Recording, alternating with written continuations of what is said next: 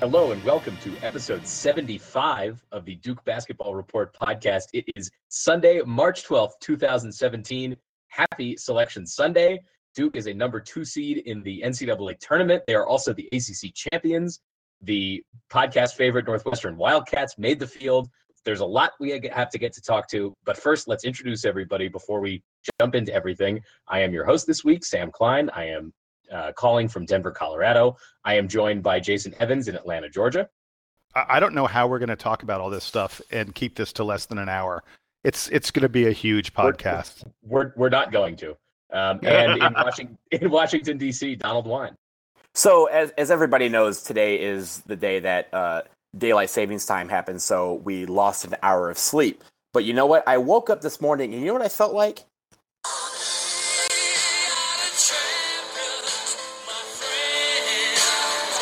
I like it.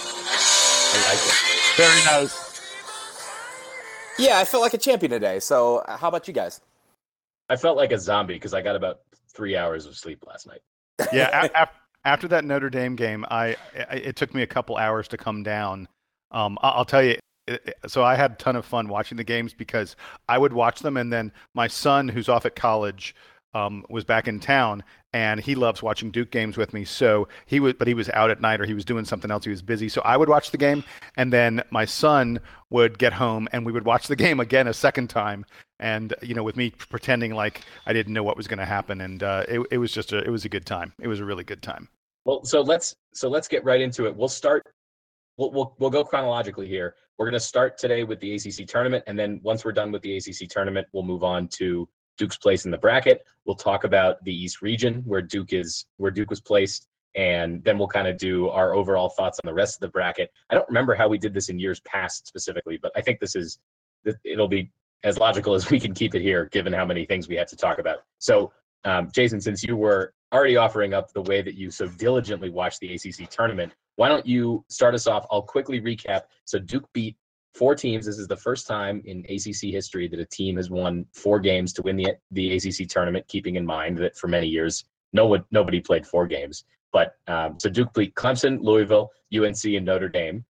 Among those teams, Duke had previously lost to both Louisville and UNC in their most recent matchups. They had tough games against Clemson and Notre Dame earlier in the season. So, Jason, why don't you just tell me about what you saw from Duke this week in their 4 wins, capturing their first ACC title since 2011? Well, first of all, I think that anytime Duke is down double digits in the second half, Duke fans will not worry very much. We were down 61-49. That's 12 points when we played Louisville with 13 minutes to go. And we were down 61-48. That's 13 points when we played UNC, also with 13 and a half minutes to go. And even though we led most of the first half against Notre Dame, a very different feel to that game than the previous 2. Against Notre Dame, we were down, I want to say 6 or 7 points in the second half with about 8 or 10 minutes to go. I forget I didn't write down the exact numbers and such from that game. But it's kind of remarkable how as you get closer and closer to crunch time, this Duke team steps up and asserts themselves and is able to enforce their will upon the game, which is what happened against Louisville, what happened against Carolina, and what happened against Notre Dame. And the guy who did the enforcing for the most part was Jason Tatum. I thought he was absolutely incredible in this ACC tournament. For him to be able to take over games the way he does against really high quality, some of the best defensive players in the country, is just remarkable. And I thought he was great. I believe Luke Kennard won the player of the tournament, the all tournament player, whatever, didn't he? Yes, he did. Yeah, I think that's a crime. Kennard was great. Kennard, carried Duke at times. I thought Jason Tatum was the best player in the ACC tournament, not just the best player in Duke, the best player on any team in the ACC tournament.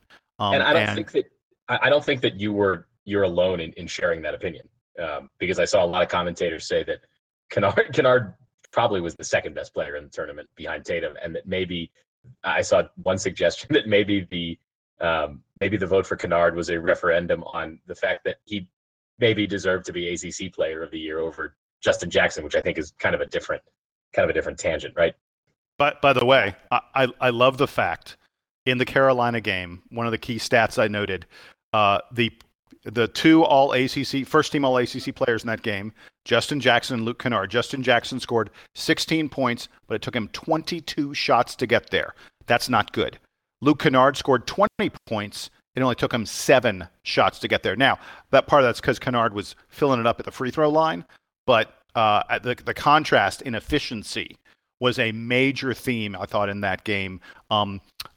Jay Billis in the broadcast in the Carolina game kept on talking about the lines and Duke winning the lines, and he meant the three-point line and the free throw line. And Duke was dominant in both of those places. And those are the places where you get efficiency from.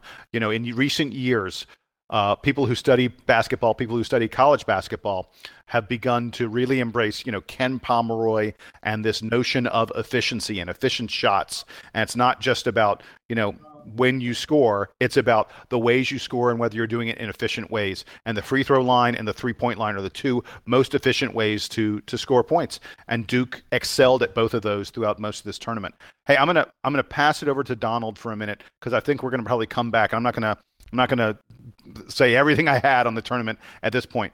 But so Donald, let me go over to you. What did you think was the best game in the ACC tournament? I thought the best game that we played, I'll say this. I think the best complete game we played was against Clemson. I thought we played very well there. But I think the best moments that we had was that second half against Louisville.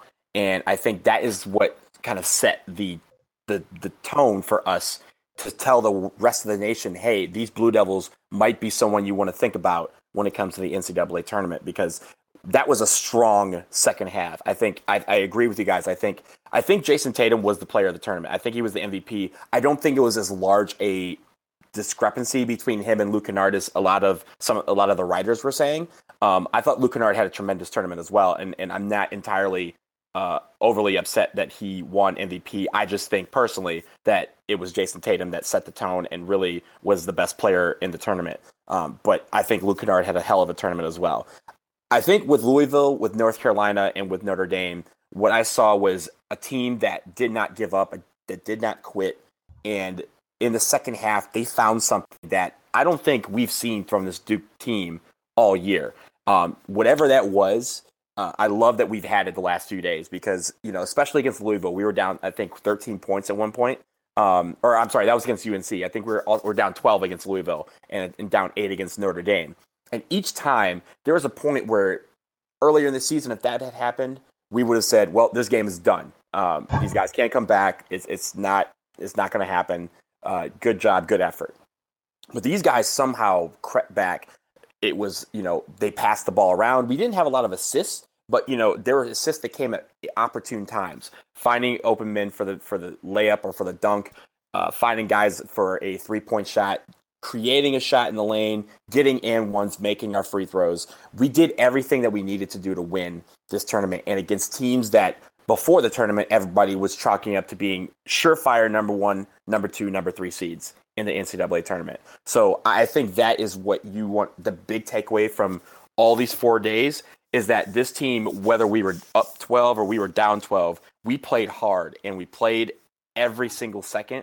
And as we crept back, we believed in ourselves. And I think that this team really showed a lot from me and really the rest of the nation, because a lot of people, you know, they said, I mean, even if we're going to talk about the NCAA tournament in a minute, but I think they noted no matter where you thought that Duke was going to be slotted, that we moved up the most of any team this week. And I think that is a surefire way to say that we played our asses off this week. And I think that showed. And that's why we have an ACC championship in our locker room. Also, finally, before I kick it back to you guys, I think the one thing that I'm overly happy about is that Emil Jefferson and Matt Jones walk out of Duke with an ACC title. It's the one thing that really they had left to do other than win a second NCAA championship, which we can hopefully do this year. But I think the fact that they are able to walk out of here with an ACC title that is much deserved for these guys, is much deserved for this coaching staff, who really outcoached everybody in the ACC during this tournament. And I think that is the major takeaway from this, is that these guys deserved this. They played like they wanted it, And when they were down, they didn't quit on themselves. They didn't quit on each other, and they didn't quit on us. And I think that's the reason why we have an ACC championship. That's a really great point to bring up, Donald. I like that. I wanted to add that one of the things that I enjoyed the most about this ACC championship run was the way that Duke played defense in the moments when it mattered. And this year, I think the defense, you guys will probably agree, has been inconsistent. Some guys are fine on defense. Some guys have had lapses. It's especially hard for the younger guys, particularly when they're coming off injuries like Giles and Tatum, to really get in the flow defensively. I think that Duke showed every guy who was in the rotation. So we know now that the rotation is basically Allen, Jackson, Kennard, Jones in the backcourt, and then Tatum, Jefferson, Giles in the front. And I think all of those guys now have showed that they are capable of playing really, really great defense. And especially in the interior, I think that the interior defense got a lot better, particularly in that second half against UNC. In the first half, it was really challenging for Duke's bigs to contain the ball coming inside. It was hard for Duke's perimeter players to prevent guys from driving by them. And I think in the second half, it helped certainly that Joel Berry was sidelined for most of the half by Roy Williams wanting to play conservatively with his foul trouble. But that being said, Duke still denied a lot in the interior, and I think that is going to be a key for them going forward. There's not a ton of depth in the front, and Duke's ability to play defense and lock it down against good interior teams like UNC. There's not a better interior team in the country than UNC, and the fact that Duke was really able to stop that part of their game in the second half was so huge for them making the comeback and then ultimately winning the game going away. Jason, did you have something you wanted to add to that? Yeah, I think this is the ideal moment to talk about Harry Giles. Go for it. I love it. Harry Giles against UNC. This is the guy I wanted to talk about, so do it. So Dana O'Neill of ESPN had you're going to hear this tweet that she put out. You're going to go, oh my God, that was a psychic tweet. Dana O'Neill tweeted with about 6 minutes to go in the UNC game. She said, Tatum and Jefferson both have 4 fouls. Folks have been waiting all year for Harry Giles to arrive. This would be a good spot. Harry Giles arrived.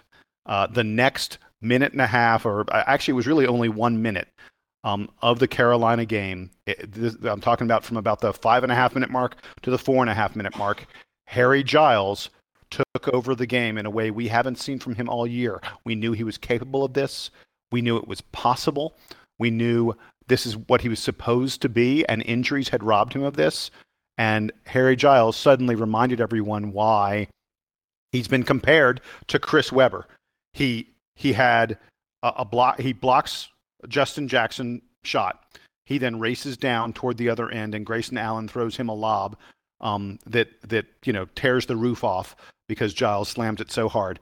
The very next possession, and that made it from 75-70 to 77-70. Then Harry Giles makes a steal, and a great steal. They then called Grayson Allen for an absurd offensive foul, which was a makeup call from a bad offensive foul they'd called earlier. And then Carolina comes down. They still have a chance. We're at about 4.5 minutes left. And Justin Jackson takes another shot, and Harry Giles grabs a Studley rebound where he just elevated over everyone. His arms were just longer, and when he touches the ball, he corralled it and brought it in. Harry Giles had that 1 minute suddenly told the world, Harry Giles may be, in flashes, in spurts, the player we thought he was going to be. And the reason Duke was supposed to be, borderline undefeated this year and the prohibitive number 1 team was because we thought we were getting that Harry Giles. Now we haven't, but if we get those flashes from him where he, for a minute against the best big men in the country, he took over the game. If we get that kind of stuff from him in the NCAA tournament, forget about it. Forget it. Because I think it's game over. This Duke team has 6 more wins in them if we get that Harry Giles again for just flashes. What do you guys think? Yeah, I totally agree with you, and I think that the Giles revelation might, sort of under the radar as much as Harry Giles can be under the radar. His performance is sort of like the under the radar best thing that happened to Duke in this ACC tournament, because we know that Jason Tatum is able to make a lot of great shots and is able to go coast to coast. We know that Luke Kennard can be really crafty with the ball, and both of those guys showed that. Obviously Emil Jefferson becoming healthy and showing off his whole skill set that we hadn't seen, I think, until this week, really in its entirety and with such force, and and just him being able to do all the things that he's able to do. All those things are things we could have seen coming because we'd seen them before. I don't think we had seen any of that from Giles yet at the level that he was doing this weekend. And like you said, if that's real and if that's going to continue progressing, then Duke is just going to keep getting better and better. And they already showed that they're able to beat anybody this weekend. So Donald, if you had any final thoughts on the ACC tournament, we can finish that up and then move on to next weekend, which will be a fun big weekend. Yeah, so there was a stat that I had read on Twitter right before we played Louisville. This was after we played Clemson. And it struck with me because this is, I feel like, how we beat Louisville and North Carolina, how we came back in the second half. It said that we had the best zone defense of any team in the country. And I think we gave up less than 0.8 points per possession when we were in a zone. Naturally, of course, we're not in a zone defense the entire 40 minutes. But I thought that was a striking thing because I think there were times that we employed the zone defense against Louisville and more importantly against UNC, where and a little bit against Notre Dame as well. But really, the UNC is where the comeback really happened. When Joel Berry was on the bench, we went back to it. We went to a zone defense, and we somehow that spurred everything. It was something that even though a lot of teams, we've done the zone defense before. If we recall in 2015. It was credited as being what helped spur us to the national championship. But it was weird how the way we did it just completely put everybody on their heels. And that is not a pun. That pun was not intended there. But I think the one thing about when we played UNC, when we went to that zone, they just did not have an answer for it. Same with Louisville. And that is how we crept back into those games and how we eventually pulled ahead. And that momentum was all we needed to kind of pull away at the end. So I'm really good with the fact that we play great defense man-to-man. But the fact that we have the number one zone defense in the country, I expect to see that a lot more in the NCAA tournament. Yeah, it was really impressive, as you pointed out. Jason, did you have anything to wrap up on the ACC tournament? So while I agree that what you said about Harry Giles and his that may be the most important thing to come out of the ACC tournament for Duke is his progression. I feel like what happened in the ACC tournament that has me really positive about this team, other than winning, is I am suddenly seeing a tremendous amount of versatility from this Duke team. I feel like throughout much of the season, we've been counting on Kennard to do the scoring with Tatum as sort of a backup there, and Allen had faded. Grayson Allen had faded sort of late in the season, and it felt like you couldn't maybe count on him for that much, and Matt Jones hadn't shot well for a long time, and you're wondering what you would get from Matt Jones. I feel like Duke got a lot of versatility in this tournament, and by that I mean look at Grayson Allen. So the Clemson game may have been Grayson Allen's worst game of the whole year. He only played 12 minutes. He didn't score a single point. He only had one assist. He just seemed completely out of it. And you would have thought after that, he's still, really hurt. He's banged up, and he's just not going to become the player that we know he can. I thought that Grayson Allen then turned around. He was very good against Louisville, 18 points. I thought he turned around in the UNC game. He was our best player. The reason we won the UNC game was because of Grayson Allen. It was because of his three-point shooting in the first half, and it was because of his assists in the second half and the way he ran the team. Here we have Grayson Allen suddenly stepping up and becoming the player that we knew he can be. We saw Harry Giles step up and show glimmers of being the player that he can be. If you're defending this Duke team, if you're playing this Duke team, what are you possibly going to try to do to stop these guys? Suddenly there are a plethora of weapons. Oh, and by the way, the most important shot of the entire ACC tournament was hit by Matt Jones, who was I think 1 or 2 for his past 18 from 3 until he buried that three-pointer, that dagger that gave Duke an insurmountable 4-point lead with less than a minute left against Notre Dame.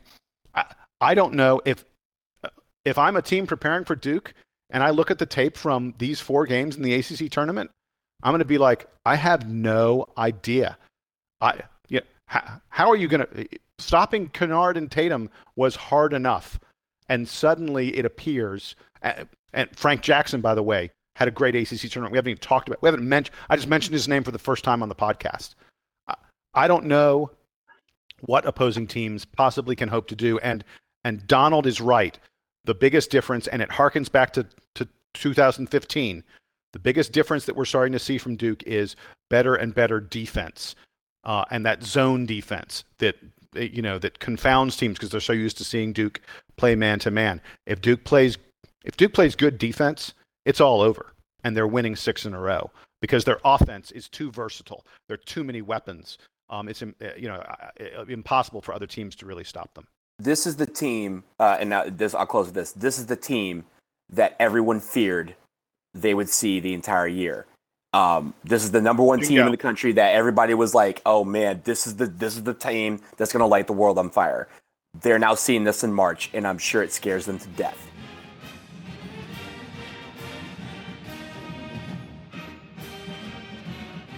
So, with that, let's talk about what the teams that Duke is going to see in March here. So we're headed into the NCAA tournament. The brackets just came out a couple hours ago. Duke is playing, I think you mentioned this at the top, Duke is playing in the East Regional. So their first 2 games, if they have them, are in Greenville, South Carolina. And then if they win their sub-regional pod, they're going to Madison Square Garden. They're the number 2 seed. There was some speculation starting kind of on Friday, really picked up on Saturday when Duke was heading into the ACC championship, and really was into the discussion Sunday morning that Duke might earn the 4th number 1 seed in this tournament, which would have been unfathomable to many of us even a few days ago. But Duke ends up with a 2 seed in Villanova's region. Villanova's the number 1 overall seed. Of course, they're the reigning national champions. Duke's opening pod is against their first game is against the 15 seed Troy Trojans, and then in the second round, if they beat Troy, they get either the South Carolina Gamecocks or Steve Wojciechowski's Marquette Golden Eagles. So I'll start with Jason. Let's talk first kind of in general about Duke's placement in the bracket. We'll get to the rest of the bracket when we're done with Duke. But tell me, Jason, what you think about where Duke ended up seeding-wise, interesting matchups that you see maybe trying to get out of that region and go to the Final Four. So I wasn't surprised that Duke ended up in Villanova's bracket as number 2 in the East. That's what I sort of thought was going to happen. Everyone has been saying that the 4 number 1 seeds were sort of locked in place, and I think that the committee didn't want to take Carolina out of a number 1 seed, and that's really the team that they would have had to move down. It would have been very difficult to do anything else. So I figured Duke was a number 2, and the place that made the most sense for them was the East, because you don't want to take the ACC champion and ship them all the way out west. Our reward for winning the ACC would be to go out west. We don't want to play out west. That said, I would have maybe preferred to be in the Midwest, because I think that Villanova is deserving of being the top number 1 overall seed. And one thing I want to point out, with this talk that Duke maybe deserved a number 1 seed, the committee did not rate Duke as the number 5 team, the top of the number 2 seeds, because the committee's not allowed to put the overall number 1, who is Villanova, and the top of the number 2s, the number 5 team, in the same bracket. So they had to have Duke as the number 6 team overall. Maybe they had them as 7 or 8, who knows? But they had to have them no higher than number 6, which is a little surprising to me. I mean, I would imagine they had maybe Kentucky at number 5 or perhaps Arizona, probably Kentucky. So I think it's a tough bracket that we got. It's not an easy one. I think the West is the easiest bracket. The East and the South are about the same, and the Midwest is the toughest. It's a difficult bracket, but it shapes up fairly well for Duke. I don't like the second round matchup against South Carolina, if that's who we get, because South Carolina will essentially be playing a home game. There are going to be a ton of UNC fans at that, in Greensboro. In Greenville, South Carolina, and there are going to be a ton of South Carolina fans. So the stadium is going to be full of people who are either A, rooting for South Carolina, or B, rooting against Duke. So I'm really hoping Marquette knocks South Carolina off. I like Duke's path to get to the Final Eight. I don't really see SMU or Baylor as the kind of teams that are going to be able to play the kind of ball to beat Duke. So I think we're in pretty good shape. Did you want me? I've done some research into the Troy Trojans. Should we talk about the bracket in general before we talk in detail about Troy? Why don't you tell us about Troy, and then I'll kick it to Donald, and he can kind of remark on your thoughts. Okay, so Troy is. I'm surprised they're not a 16 seed. I'm pretty surprised they snuck in as a number 15. I think that they're probably the worst of the number 15 seeds. They're number 159 in the RPI. They're number 130 in Ken Pomeroy's rankings. This is a team that hasn't played anyone close to Duke's quality. The only major conference team they played all year was Southern California, USC, and they lost 82-77. Now, that's a respectable game. They went to Southern Cal. They played on Southern Cal's home floor, and they only lost by 5. And this Troy team, that's the only team they played that is even in the ballpark as good as just a routine team in the ACC. They just haven't played anyone of Duke's quality. Their best win is against UT Arlington, University of Texas Arlington, that was the best team in their conference and got upset early in the conference tournament. By the way, did not get upset by Troy. Troy won the conference tournament without defeating the best team. And UT Arlington was the only top 100 team that Troy beat. This Troy team they lost 4 times to teams outside the RPI top 200. They were only 8-10 against teams in the RPI top 200. And pretty much all those games were against teams ranked between 100 and 200. They're just not that good. They've got a lot of losses. They're not all that deep. I'll talk about their players for a moment. They only go about 8 players deep. Probably their best player is Wesley Person Jr. And if that name rings a bell, that's because Wesley Person Jr. is the son of Wesley Person, who played in the NBA for a long time. And Wesley Person is the brother. Well, Wesley Person Jr., the player for Troy, is the nephew of Chuck Person, who's one of the all-time great Indiana Pacers. So Wesley Person Jr. has some high-quality bloodlines. His father and his uncle are 2 very, very good NBA players, long NBA careers. 2 of the best players in Auburn history. And like his father and his uncle, Wesley Jr. is a long-range bomber. He attempts more than 6 3-pointers a game, and he hits about 40% of them. In Troy's biggest win against UT Arlington, he scored 39 points, and he hit 10 of 15 from 3. Now, that game's a little bit of an outlier. He doesn't usually score that much. He's usually in the mid-teens, maybe 20. Troy is not a very big team. There's no one on their roster who's over 6'8". So I think they're gonna have trouble with Duke's size. I could see someone like Harry Giles really having a field day inside. I'm not sure how they'll deal with Emil Jefferson's variety of moves and such, and they don't have anyone who's going to match up with Jason Tatum. It's just tough for me to see these guys giving Duke much of a game. I think they'll have trouble keeping up with us, and they just don't have the talent that we do. Las Vegas says Duke wins by 20. I think that's probably about right. Donald, did you? I don't think you had looked into Troy as deeply as Jason did, and Jason, thank you for that preview. Did you want to add anything to what Jason said?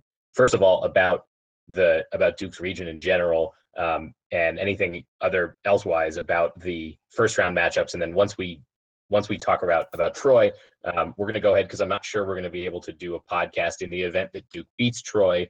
We'll go ahead and preview the rest of the pod. But did you have any thoughts on all the items that Jason already touched on? No, I think what Jason said was great about Troy. I hadn't really reviewed Troy this year. I hadn't seen them play. I've seen a lot of basketball this year, and somehow Troy did not appear on my TV. But that's really my fault, not Troy's fault. But Donald, you know what? The reason is because this is a team that wasn't supposed to make the NCAA tournament. Right. They were not. They're not even they weren't. Lots of the time you end up playing a team who's like the best team in their conference, and their conference was terrible, and you're like, oh, we don't know, but these guys, they went 25-5 in a nothing conference. Mm-hmm. Troy is not that team. Troy, they were like the number 7 seed in their conference tournament. They shouldn't be here. They shouldn't be here. Yeah. But I think that, I probably will talk about the rest of the bracket and how we compare Duke to other teams in the bracket. For instance, I'm not mad that we're a number 2 seed in the East. I'm not mad that we're not a 1 seed in the South. We probably would have been in the South if we were the 4th overall number 1 seed. I am, mad at people who, when they were comparing and saying why Duke shouldn't be a 1 seed, they were comparing us to North Carolina, and we had a better resume. But we'll talk about that in a little bit. I think that we're in a good spot here. One, we're in Greenville, and then we go to the Madison Square Garden. Obviously, a home court of sorts for us over the years. So I think we're in a nice situation here. And I think Nova, while being, I think, deserving of the overall number 1 seed, they're not a team that we can't beat. I think they're a team that, they're very, very good, and they do a lot of things well. But I think that we have a good chance to go very, very far here.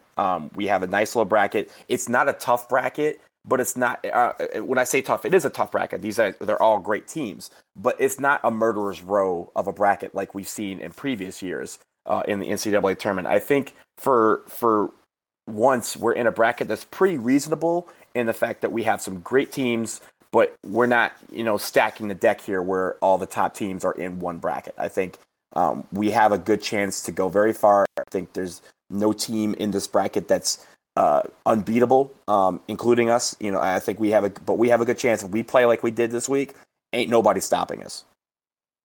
Yeah, I think I agree generally with your take. I did watch a little bit of the selection show after they had finished putting out the brackets, and they had the chairman of the selection committee on, and they were asking him, Seth Davis was especially asking him about why Duke wasn't considered or Duke wasn't a 1 seed, and he went into some explanation about how Duke wasn't even considered for a 1 seed, that they kind of stopped at being a 2 seed because they didn't compare favorably, I think, against Arizona, which was a little bit of a weird explanation because, like you said, when you look at Duke and UNC's resumes side by side, there's a lot of similarities, I think. Certainly UNC lost one last game. Their ACC regular season schedule was a little bit easier than Duke's. I think it a little bit. I think it's fine. A little bit. A lot of it. It was a lot. I'm being a lot easier. I'm certainly being generous, but I can see you looking at Duke and UNC's resumes kind of in a blind way, and concluding that either was better. But to dismiss either of them out of hand doesn't really seem genuine to me. I disagree. Wait. I disagree. Okay.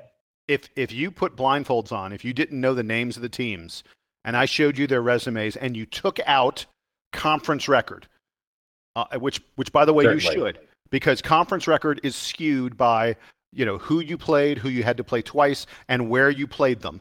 Again, right. This is a good moment to remind everyone that UNC didn't play on the road Florida State, Louisville, Notre Dame, Virginia, Virginia Tech, Miami, or Syracuse.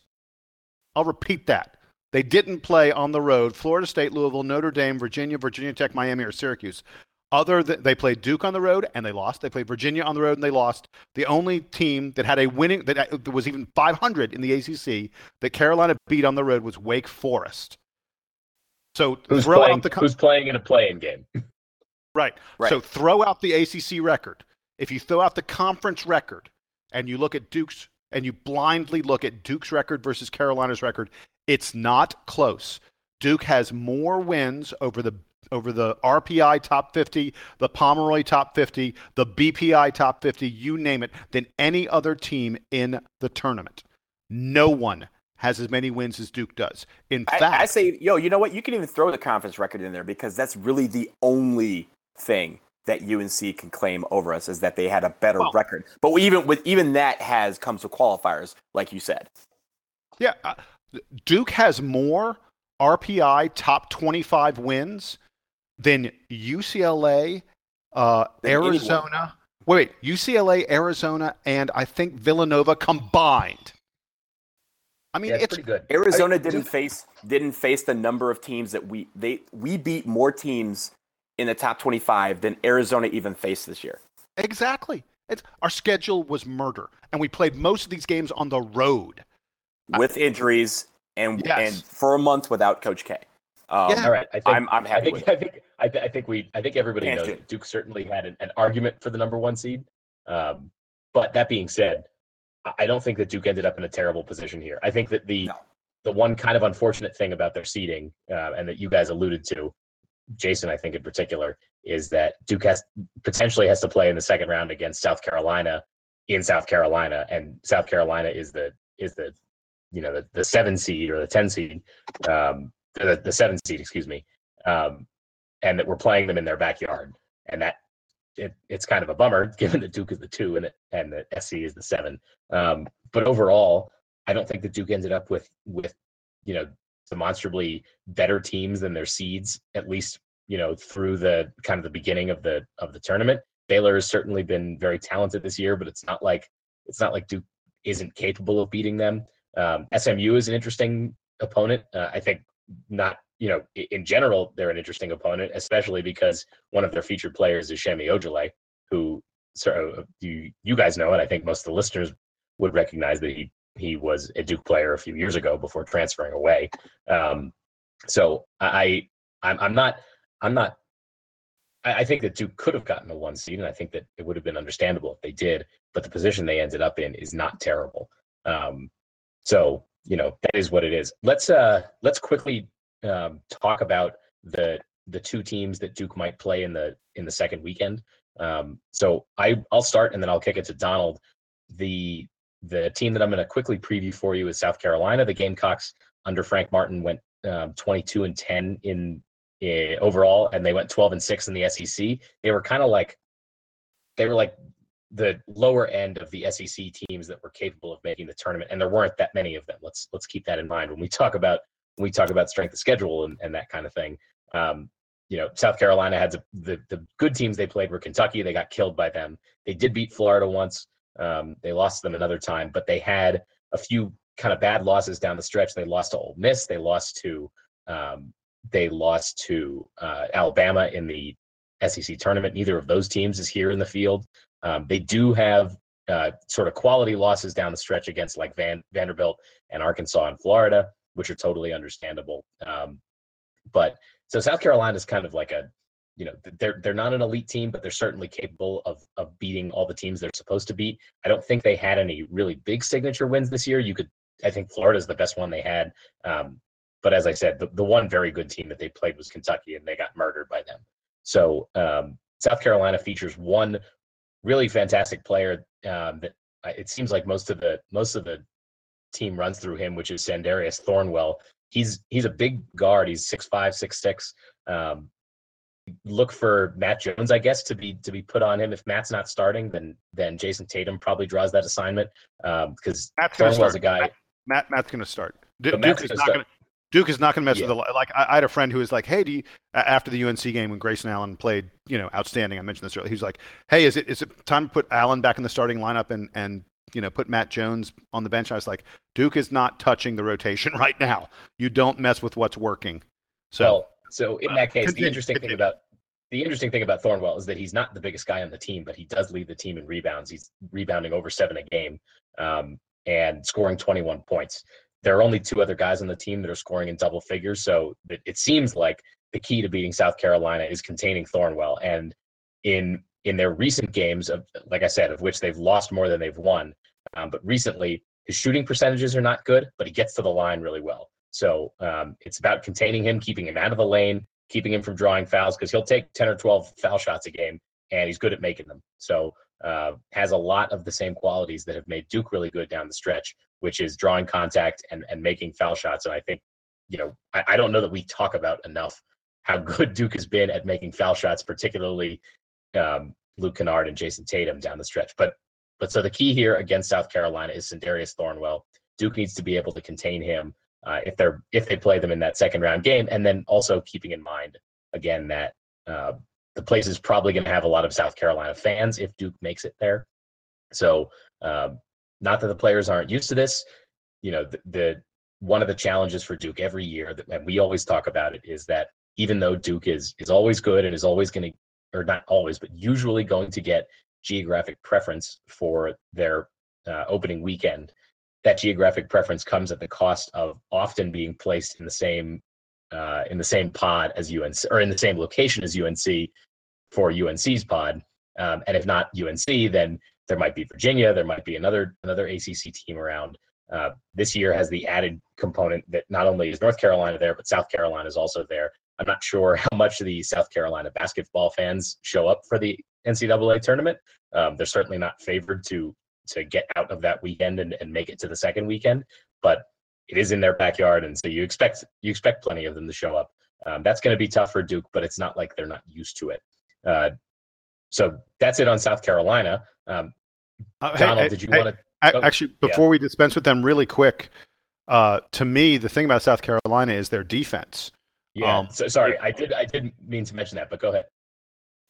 If you look at Ken Pomeroy, and boy, we can't talk enough about him, about his rankings. Pomeroy has South Carolina as the third best defensive team in the country, number 3. Now Virginia is number 1. We know Virginia is number 1. They always are, and Duke was able to score on Virginia, but scoring on the South Carolina team is a difficult task. But corresponding with that is they're terrible. Not terrible, but they're not very good on offense. And I think you already pointed that out. If Duke is able to, use this versatility that we've talked about to score some, South Carolina is not the kind of team that's going to keep up. South Carolina, has to be hoping that this game is going to be played in the 60s, because they're just not a team. They're kind of like the bad version of Virginia, right? Yeah. Like the stereotype of Virginia, where the offense, it's not just that the offense is slow, but it's also just not good. Yeah, and their 2 best wins. You mentioned this; they beat Florida. You didn't mention the score: 57-53. Yeah, and their second best win was they beat Michigan. The score there was 61-46. Now that was back in early November or mid-November, long time ago. Michigan's a different team now than they were back then, and it's sometimes easier to be good on defense earlier in the year than good on offense. You can sometimes catch offenses that haven't quite caught up to the defenses yet. But this South Carolina team is a team that wants to keep the score low, and most teams that have tried to do that against Duke have struggled somewhat. Miami did it, but there haven't been many others who kept the score down and succeeded in keeping Duke down at the same time. So that's what I. And by the way, it's worth noting about South Carolina. All their best wins, every single win, they have 4 wins over the RPI top 50. Every single one of those wins was at home.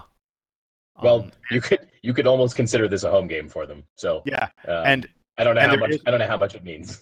Well, it's not on their home floor. There's a big difference in. Sure. Yeah, and there isn't a single one of those wins that came after the calendar turned to February or March. They were better early in the year than they have been lately, and I think they were overseeded. I'm surprised they got a 7. I don't think they quite deserved a 7. I sort of figured they'd be an 8 or a 9. Well, so let's kind of talk about that in the context of their first round matchup and our other potential second round opponent. Donald, you had the Marquette squad that's led by former Duke player and National Defensive Player of the Year and assistant coach Steve Wojciechowski. What do we know about Marquette? So Marquette has had a ridiculous schedule, and they've been up and down all year. They're 19-12. They actually finished tied for third in the Big East Conference at 10-8 record. Got all the way to the semifinals, I want to say, where they lost to Seton Hall. But they're a team that played a lot of great teams and beat some and lost some. So it's not a team that you're like, hey, this team is going to fly under the radar. They play tough, and with Coach Wojo at the helm, you don't expect anything less than a team that's going to play tough, even if they're not as good defensively. They do allow a lot of points. They allow 75 points a game. They do score 85 points a game. But the fact that they allow 75 points a game is probably something that needs to be tightened up for them if they think they want to advance in the tournament. They don't rebound well at all. They rebound 33 rebounds a game. That's 293rd in the nation out of 351 teams. So that is a chance. That's really bad. I mean, that's something that will be exposed very quickly. If they cannot rebound, then they are going to have a difficult time at doing anything in this NCAA tournament. Donald, are you saying that Wojo doesn't know how to coach the big men? I'm saying that Wojo may not know how to jump up for a rebound because, as the Baylor guy said last year, a rebound is when you jump up and you grab the ball and you come down with it. That's right. That's called a rebound. And if you have more of those than the other team, then that is a good thing. So shout out to that dude from Baylor who was that dude from Baylor? That was like that's like a great. That was a great line. Yeah, that was a great Sparky line. I don't know who that was, but shout out to that dude. Great moments in press conferences. Great moments in post-game press. I'll look it up. You keep talking. Okay. But they do distribute the ball very well. They pass the ball around. They average about 17 assists a game, which is 20th in the nation. So what they're going to do, they're going to play hard. They're going to pass the ball around. They're going to distribute. They have a lot of guys who play a lot of minutes. They have a lot of guys who score, and they can find scoring from anywhere. And I think that is the key to Marquette is that they don't quit. They also have seen a big game. They've beaten Creighton twice. They've beaten Villanova. They've beaten Vanderbilt. They've played Michigan and lost very close. They played Pittsburgh, lost very close. They've played Wisconsin and lost very close. They've beaten they lost to Seton Hall twice, including in the tournament, in the Big East tournament. They've lost to Butler very close. But the thing about it is they play all these big teams, the teams that you would expect to see in an NCAA tournament on any given year, and especially this year, and they're still coming up strong. And even if they lose, they're holding their own against these teams. That's probably what the tournament selection committee saw in Marquette, is that this team will not give up. They will not quit. And if we end up facing them in the second round, if we both advance that far, obviously this is going to be a game that's going to be high on Wojo's radar. It's going to be high on this player's radar because they want to win it for their coach. And that's a team that, you're going to expect to see somebody who plays out of their mind against us. And I think that is something that you should expect from this team throughout the tournament, especially the first weekend. But I think the one key that I want to say about Marquette, the final key I'll say, is that this team, when they play big games, they show up.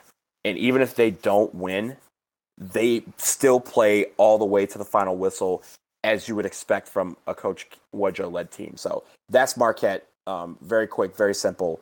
These guys are going to come play. And, if we see them in the second round, we got to be able to match their intensity, because the intensity is how they get stay close to big games and how they've snuck off a couple of big wins. Before I bring it back to Jason, the Baylor player whose name we all forgot was Torian Prince, who now plays for Jason's Atlanta Hawks. Yes, he does. So, that was the Baylor player with the clever. Shout out to Torian Prince. That's still amazing. It's still an awesome quote. Big fan. Jason, anything you wanted to add about Marquette? All you really need to know about Marquette is this is a team that has 7 wins over the RPI top 50. And this is a team that beat Villanova. Villanova is, everyone says unquestionably the number 1 team in the land. Marquette beat them. 7 wins over the RPI top 50 is really impressive. Now, they're a team who struggled a bit down the stretch. I don't want to say they limped into the tournament, but they were only 5-5 in their final 10 games, and they had some bad losses in there. They lost to St. John's by 14. They lost to Georgetown by 18. Those are big losses to teams that are not very good. Georgetown and St. John's, neither one of them were in the RPI top 100. And to be honest, I think the loss to Seton Hall in the Big East tournament was pretty surprising. I think most people didn't expect that to happen. Not that Seton Hall was terrible or anything like that, but that was supposed to be a game that Marquette won, and perhaps that would boost Marquette's seed a little bit. I think they fell to a number 10. I think they were, if they win that game, if they show well in the Big East tournament, I think Marquette probably would be, sitting on an 8 line right now. Maybe they would have been a number 7 instead of a number 10. But once they lost to Seton Hall, I will freely say that I fully expected them to be, the 10 seed opposite Duke. The committee they aren't dumb. They know that, getting people excited about a 2-10 game can be difficult. Well, one way to do that is, I mean, Wojo is a very, very, very well-known former Dookie, and the notion of matching up Coach K against one of his really beloved former players, former assistant coach, is something I'm sure the NCAA committee is somewhat salivating at. Although I expect it'll be South Carolina that will get, partially because of the home floor advantage that South Carolina seems to have.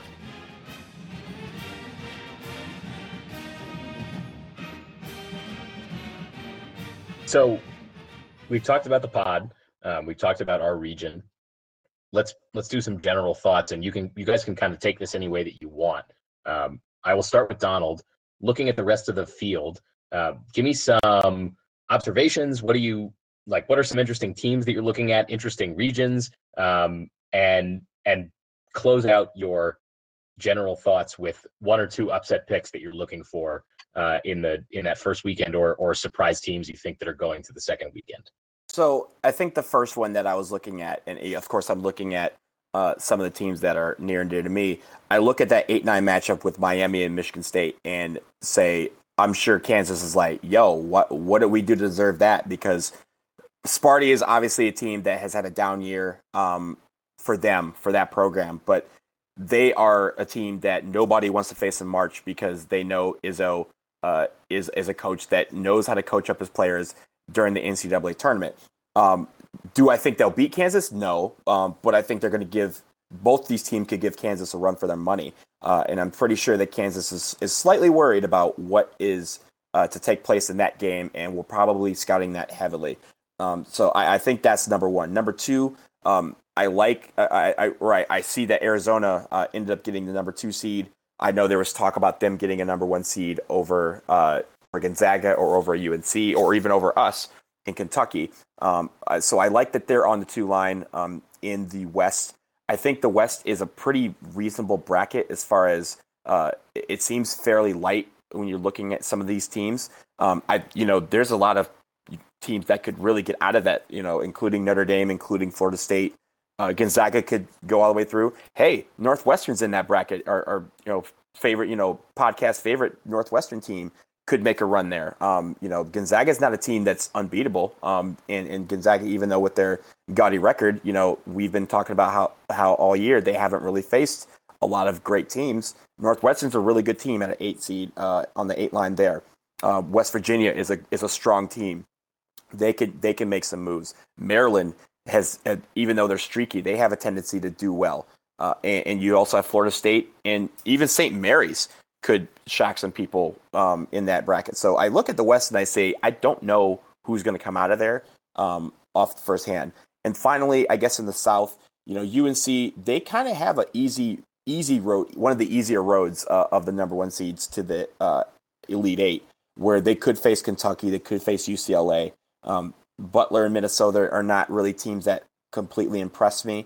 And Arkansas and Seton Hall is probably the weakest of the 8-9 matchups that I see initially. But I think the one matchup that I would hope to see in the Sweet 16 would be UCLA and Kentucky. I think that would be a monster matchup between those two teams, and I'm not quite sure yet who I would pick there. But that would be a game that I'd really be interested in seeing. All right, and give me one or two upsets. Oh, 1 or 2 upsets. So I'm looking, and I think Middle Tennessee State, where are they? They're at the 12 seed over here in the South against Minnesota. Middle Tennessee State is a team that people have been talking about all year. I've seen them a couple times. They are pretty strong.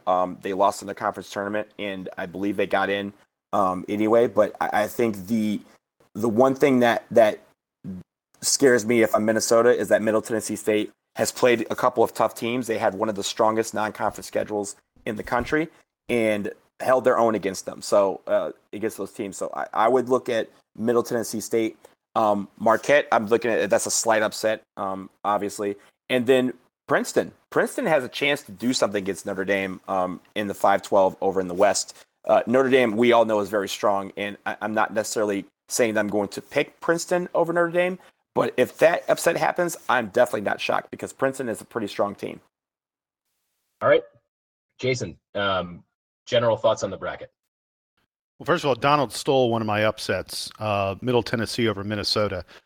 So I was looking to see who were teams that, according to Ken Pomeroy, according to Pomeroy's rankings, who are teams that got seeded really improperly? Who was seeded way too high, or who was seeded? Hold on, before you get to it, I think you're about to steal one of mine, so go for it. I'll continue the order I was going, which is going to be teams that got seeded too high. But when I get to the team that got seeded too low, I'm sure I'm going to talk about what you're talking. I bet we're going to talk about the same thing. Do it. Wichita State. Oh, right? yeah, baby. Mm-hmm. Yeah. Okay. We'll talk about Wichita State in a second. But teams who got seeded too high, probably the most overrated team in the entire bracket is Minnesota, who got a number 5 seed. And I can't figure out how or why. I'm not sure what the committee was looking at. Pomeroy has them number 33, which means they should have been a number 9. There's a huge difference of being a number 5 and a number 9. Now, it's not that Middle Tennessee is great, but I think that Minnesota is tremendously overrated. I don't think the Big Ten is all that good. To me, the only Big Ten team that I'm probably going to pick to make the Sweet 16 is Purdue. In fact, I can tell you there would be no other Big Ten teams in my Sweet 16 other than Purdue. The Big Ten is just not that good. So here's Minnesota, who I don't even think they were the 3rd or 4th best team in the Big Ten, maybe barely. And I think they're way overrated at number 5. So I definitely like Middle Tennessee there. The other team that's really overrated, Big Ten again, Maryland got a number 6. How did Maryland get a number 6 seed? That's crazy. They are number 45 in Pomeroy. They should have been a 12 seed, according to Ken Pomeroy. In fact, they shouldn't have made the tournament, according to Ken Pomeroy. There are 3 or 4 teams rated higher in Pomeroy's rankings that didn't get at-large bids. And by the way, do you guys know the highest rated team that did not get an at-large bid? Clemson Tigers. Clemson Tigers. They're number 35 and Pomeroy didn't. And look, everyone knew Clemson wasn't going to get a bid. That's not that surprising. But Pomeroy would tell you that Maryland didn't deserve to get a bid, and so I would love Xavier, or I would love whoever was playing Maryland. I don't think Xavier is that great, but I'm probably going to pick that upset. And then the other upset I really like, and I hate to do it, I hate to even say it. I feel like the ACC got some terrible, awful first round matchups. UNC Wilmington. If you're looking for a 12-5, UNC Wilmington, this is basically the same team, back for UNC Wilmington that played Duke last year.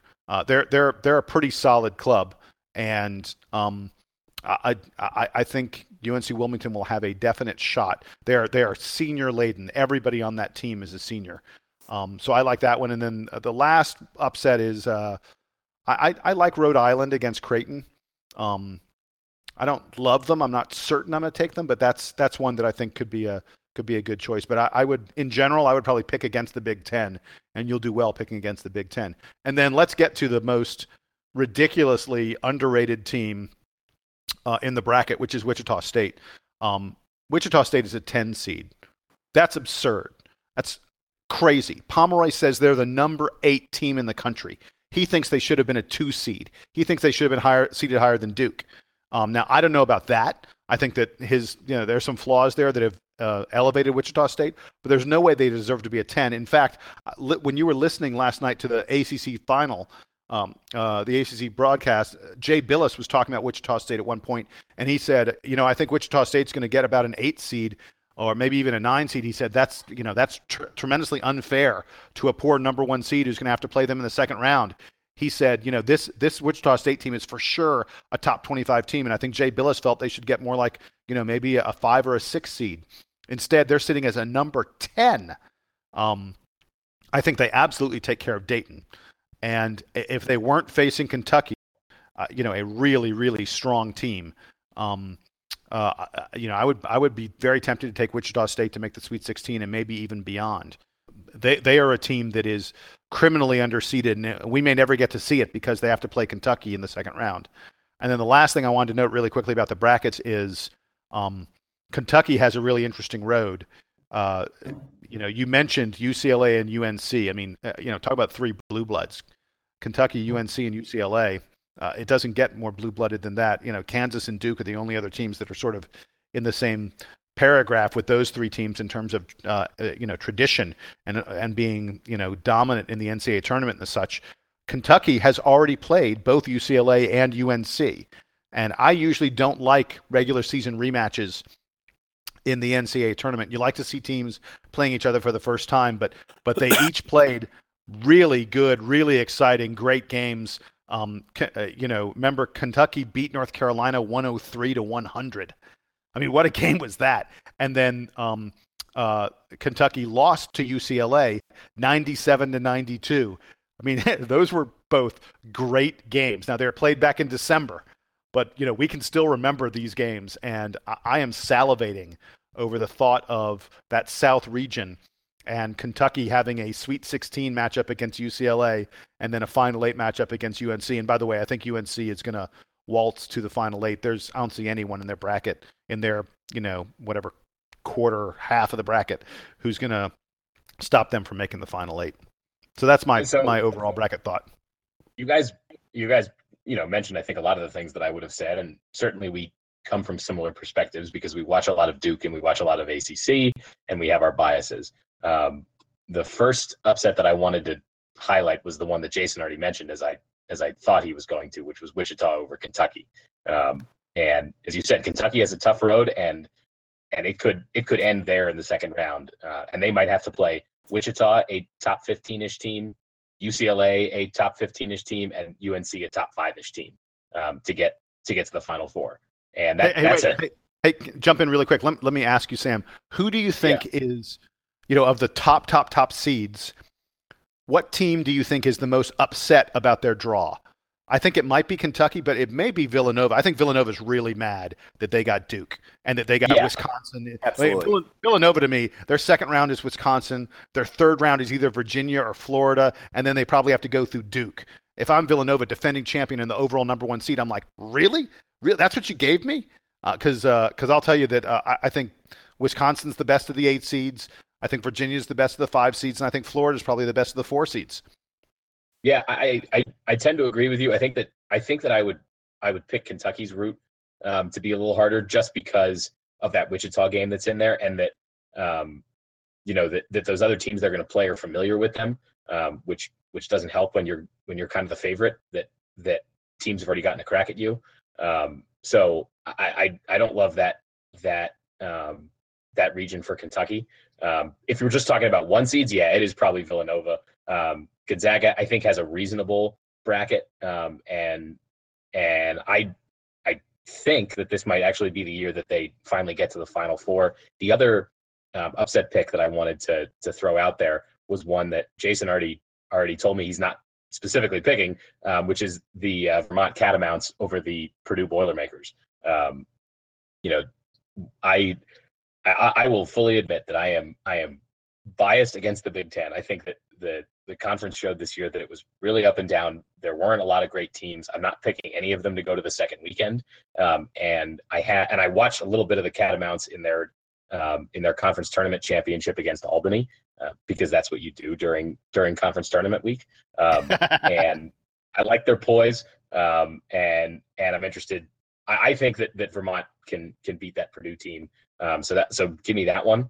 Otherwise, the one last observation I wanted to make is that on the show I'll brag a little bit. On the show last week, Jason promised me that the ACC was getting 10 teams into the tournament, and I said no.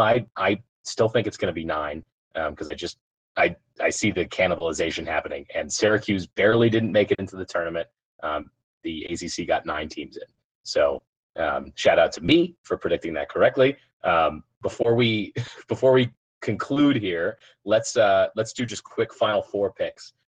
So I don't know if you guys have your Final Four picks from the beginning of the season. I have mine up, and I wanted to kind of compare to what I had picked before. So my original Final Four, the stipulation we did at the beginning of the season was you got to pick Duke and then pick 3 other teams. So I picked at the beginning of the season, I picked Duke, Oregon, Virginia, and Kentucky. I'm going to stick with Duke and Oregon. I can't take Virginia because they're in the same region as Duke. And I could keep Kentucky, but I really want that Wichita upset to happen. So give me Wichita, give me Duke, give me Oregon, and then in the West region, give me Gonzaga. So I got a funny looking Final Four, and I don't think I'm going to be right, but hey, it's more fun to be fun than it is to be right. Dude, Donald, did you just take Wichita State to make the Final Four? I did. I love did. it. If it happens, right. you can make some serious money. All right, Donald, tell me your final four. Okay, I reserve the right to change this in my brackets that Oh, I yeah. submit. So. We can, right, I should have said, we're saying these things now on Sunday night. None of the bracket games that anybody plays are locked until Thursday morning. Absolutely. So those are my picks now. I absolutely reserve the right to go back on Wichita and pick a more conventional UNC, Kentucky, or UCLA to go to the Final Four out of that region. But so with that, and we'll certainly make these picks public. I think that we will be doing a DBR users bracket game again, right? We must be. Oh yeah. I think that's my job to set that up. I'll do that. So Donald will set that up, and everyone should go in there and play. Make sure you find it from the forum thread. Look for Donald's post about the DBR bracket challenge, and because I know that we'll all be playing. But yeah, so Donald. And by the way, we get a couple thousand people that listen to this podcast, which is great. How on earth we've got to be able to get a couple hundred into a bracket challenge? People, if you're listening, go to the DBR forum and join the bracket challenge. It'll be more fun if there are a lot of people involved. We got to get a couple hundred in the bracket challenge. It's free 99 too, like free 99. That is the best price on earth. And don't pretend that you're listening to a podcast about Duke basketball and that you're not already filling out brackets. Right. I mean, right. Or at least scouring the internet for scouting information. I don't want to be rude to any of our listeners, but none of y'all are cool enough to not be filling out brackets. We're almost an hour. We're an hour and 14 minutes into this podcast. If you're still listening, you filled out a bracket. Yeah, filled out a bracket. Upload your bracket to the DBR challenge. Donald, give me your final four. Okay, so before the season started, I said my final four would be Duke, Kansas, UVA, and Louisville. And the reason why I don't have Louisville in my Final Four is because there's Kansas in there. So the what I have as of right now, and this is an hour or two after the selection show, I have Duke, I have Kansas, I have Arizona, and I have UCLA. I don't think I'm going to stick with two Pac-12 teams in the Final Four. I think one of them might make it. I'm not quite sure which one it's going to be between Arizona and UCLA, but that's what I have as of right now. Guys, I don't remember who were. Do you guys remember who I picked for my Final Four? If you start vamping, I can. No, you know what? I don't think I wrote yours down. Yeah, I didn't either. I'm sorry. I'm pretty sure I had. I'm sure I had Duke. I'm pretty sure I had Virginia. I think you had Kansas. I probably had Kansas, and I don't know who I had for my last one. Kentucky. No. Do you think I might have had Kentucky? Do you think I could? No, that would be awful if I did that. That's like, 4 of the top 5, preseason teams. I hope I didn't do that. So my current Final Four, and like you said, I reserve the right to change. Of course, I'm picking Duke. We're all picking Duke, and it's not just because I'm a homer. It's because I think they actually deserve to be there because they're playing, as good as anybody in the country. Out west, God, there's a piece of me that wants to take Notre Dame. I really think Notre Dame played pretty nicely. And there's a piece of me that wants to take Florida State because I've watched the ACC so much. But this is finally Gonzaga's year. Gonzaga plays great team ball. They play great defense. So I'm going to take Gonzaga out west.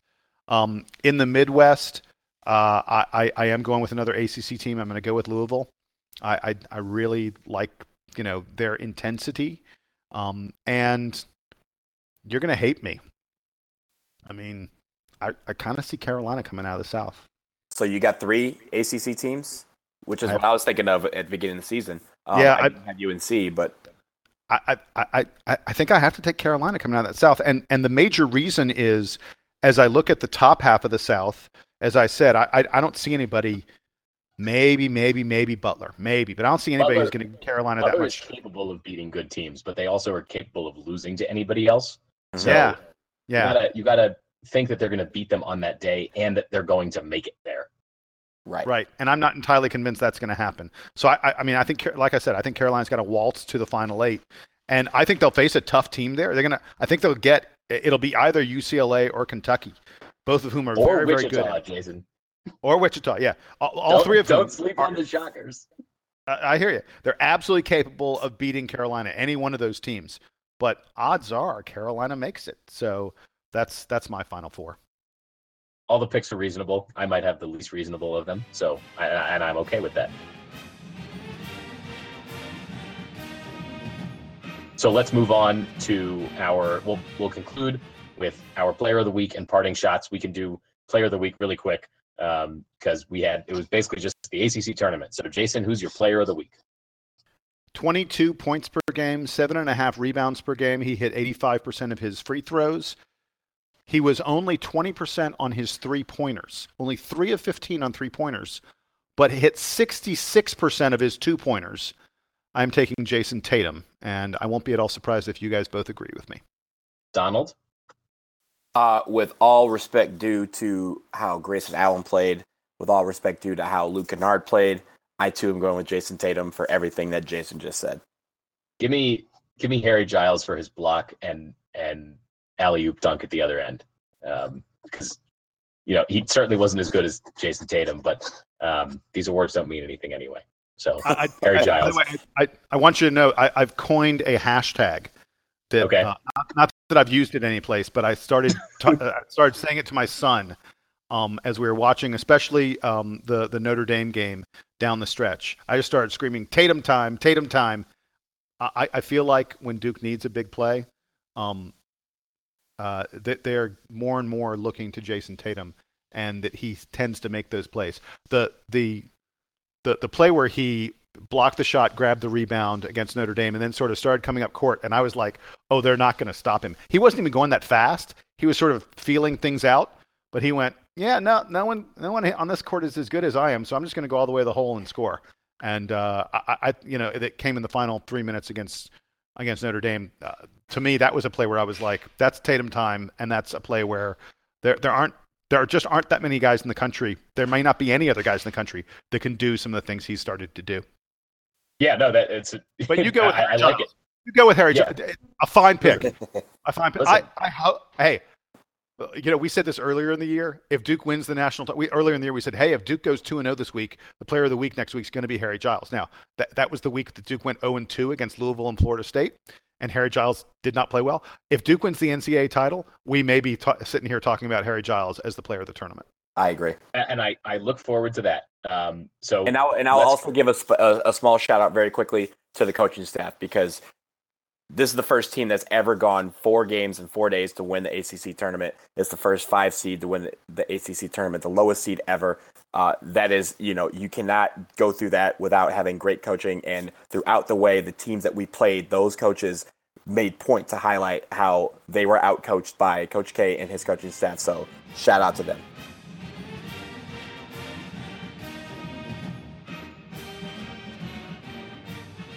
Let's finish with parting shots.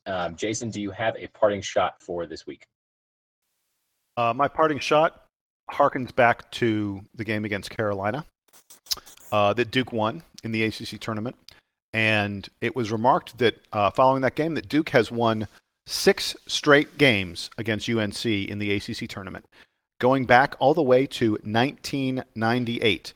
So to put that in perspective, I've got a son in college. I've got another son who is a senior in high school. Neither one of them can even come close to remembering. One of them wasn't even born the last time UNC beat Duke in an ACC tournament game. 1998.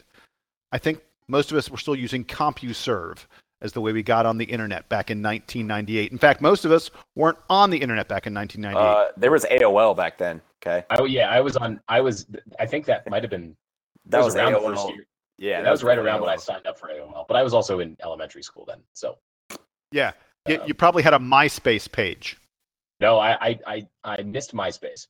But I definitely had my AOL Instant Messenger that I still use as my login for a lot of things. So it has been 18 years. Here's the way to say it. There is no one who played in the ACC tournament this year who can remember UNC beating Duke in an ACC tournament. Pretty great. That's my I like it. shot. All right, and we should keep it that way. So mine is actually one about perseverance and about being blessed. And it's about the Michigan basketball team. Of course, every guy knows I'm from Michigan. I grew up a Michigan fan, so they're one of the teams that I kind of watch out for. On Wednesday, if you guys have not heard the story, you probably have been living under a rock and not watching any sort of basketball. Their plane was blown off the runway when they were trying to take off to come here to Washington, D.C. for the Big Ten tournament. And they're veered off the runway, was blown off into a ditch. Everybody, fortunately, was A-okay, but they had to fly out the morning of their first game in the Big Ten tournament without their uniforms, which were still on the plane and subject to a government investigation about the crash, and played the first game in the Big Ten tournament in their practice uniforms. They won that game. Finally, they were able to get their luggage and proceeded to win not one, not two, but three more games to go 4 for 4 here in DC and win the Big Ten championship. That is ultimate perseverance. That is, a team really sticking to each other and coming together at a time that was very difficult. They said the most difficult part of the weekend was having to get on the second plane to get here to DC to play in the Big Ten tournament. I think that's amazing, and probably the story of the month so far, other than the fact that we're about to have the NCAA tournament. Congratulations to the Michigan Wolverines, a team that I really support when they're not playing Duke, and that is something that, obviously we don't wish for anyone to be in a playing situation like that or worse, but they learned how to really come together and use that to spur them to victory. So congratulations to them for an incredible show of perseverance in the Big Ten tournament. And I'm going to wrap it up by telling you that I'm going to take superstitious credit for the UNC victory on Friday night. I was watching at home. So normally when I watch games, I stream them on the ESPN app and send them to the Chromecast on my television. And the internet in my apartment went out during the second half. And so I have my devices are all hooked up to the main internet in the apartment, but I also am hooked up to another internet source, or at least I can access someone else's modem in the building. So that one kicked in, but unfortunately when that happens, I can't use the Chromecast anymore. So it jumped off the Chromecast and back onto my tablet. And that was right around the moment in the second half when Duke caught fire and started running away from UNC. So I said, once my main internet came back on, I said, all right, I'm not going to switch it back. I'm going to continue watching the game on my tiny screen and not on my big screen. And because of that, Duke ended up beating UNC by 10 points. What do you guys think about that? Well, I think that's great. I think you're stealing internet from someone else, but Hey, you do it. Hey, you do what you need to do. It's one of those Xfinity Wi-Fi internets that I think is just open, and because I have an Xfinity account, I can connect to it. Yeah. So it might not belong to somebody. It might just be in the neighborhood. Okay. Well, I think whatever superstitious thing that happens that allows us to beat UNC, I am 100% in favor of it. Absolutely. Yeah, I'm not breaking any major laws, to my knowledge. Well, you're not breaking any laws, just in case, because we are recording this, so I don't want you to incriminate yourself. He pleads the fifth. Everybody. Yeah, the Xfinity police are coming. The Xfinity police are going to come get you. I ain't worried about it. I got Donald, my lawyer. Right. So with that, we're gonna wrap up. We did a nice long episode for you here. We'll be back, I think, after the first weekend to talk about what happened there. Hopefully, we're previewing more games for you that Duke is going to be playing in. But until then, for Jason Evans, for Donald Wine, I am Sam Klein. This was episode 75 of the Duke Basketball Report podcast. Good luck to the Devils in the tournament, and Duke Band, take us home.